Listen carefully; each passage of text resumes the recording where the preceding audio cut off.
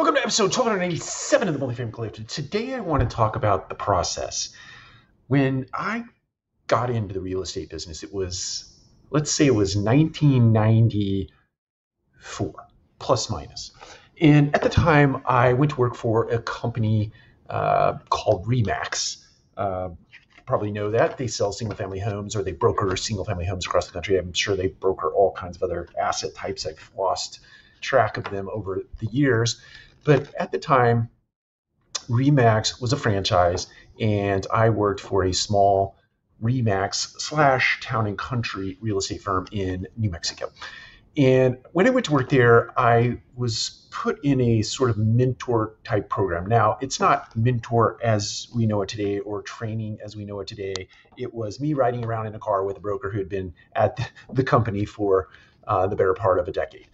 And this person's name was Jody. She was avuncular in every sense of the word, not in the male version of that word, but she just took me under her wing and taught me a lot about life more so than sales. And one of the things I remember about Jody was a profound lesson that I don't even think she meant to teach me, but it just so happened that this event sparked a conversation that gave me a wonderful life lesson. So I get in her car one day to go out. I believe we were going out to show homes. And when we got in the car, she set her purse down in the middle, like let's say the console area of the car, and it tips over. And I kid you not, probably, who knows, 15 to 20 checks. And we don't know, some of us may not know what checks are, but checks fall out onto the seat next to me, and I pick them up like a stack of cards like this, right? It was just a bunch of checks, and I'm like trying to put them back together for her. And I said, goodness, this is a lot of these are a lot of checks, and it looks like a lot of money. And she said, oh yeah, I don't really have time. I haven't had time to go to the bank to deposit the checks. And I said, isn't it important that you get this money in the bank? I have to imagine you have commitments against this money. And she said,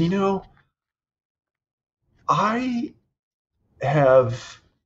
get so busy with people, with phone calls and sitting with people and touring with people and just spending time with people and taking care of their problems and their concerns and addressing matters and going to closings and being at the title company and sometimes at the city to work through things that might be encumbering a property. Or I just get so wrapped up in solving problems for people that sometimes I don't solve a problem, a simple problem for myself, and like getting these checks to the bank. But the lesson I got out of all of that was not necessarily that she needed to solve her problem, which she did need to solve, but it was more about the fact that there was this outcome called checks, money, but it was based on this process.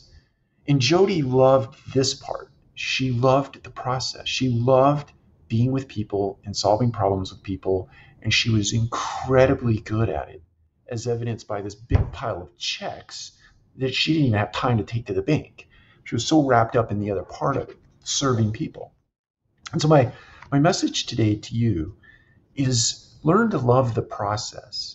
And we'll get into this in another episode, but when you can convince yourself, even if in the early innings you're lying to yourself that you love the process, you kick off this thing called dopamine in your mind, and you associate that dopamine kickoff with process instead of a check in the bank, which is the way that most people tie that together. Most people think the dopamine comes as a result of this big check, but it's a whole other scientific thing that happens when you tie it to that versus tying it to a process. We'll talk about that later today because we're getting a little long here. But my encouragement to you today is learn to love the process. Take care. We'll talk to you again soon.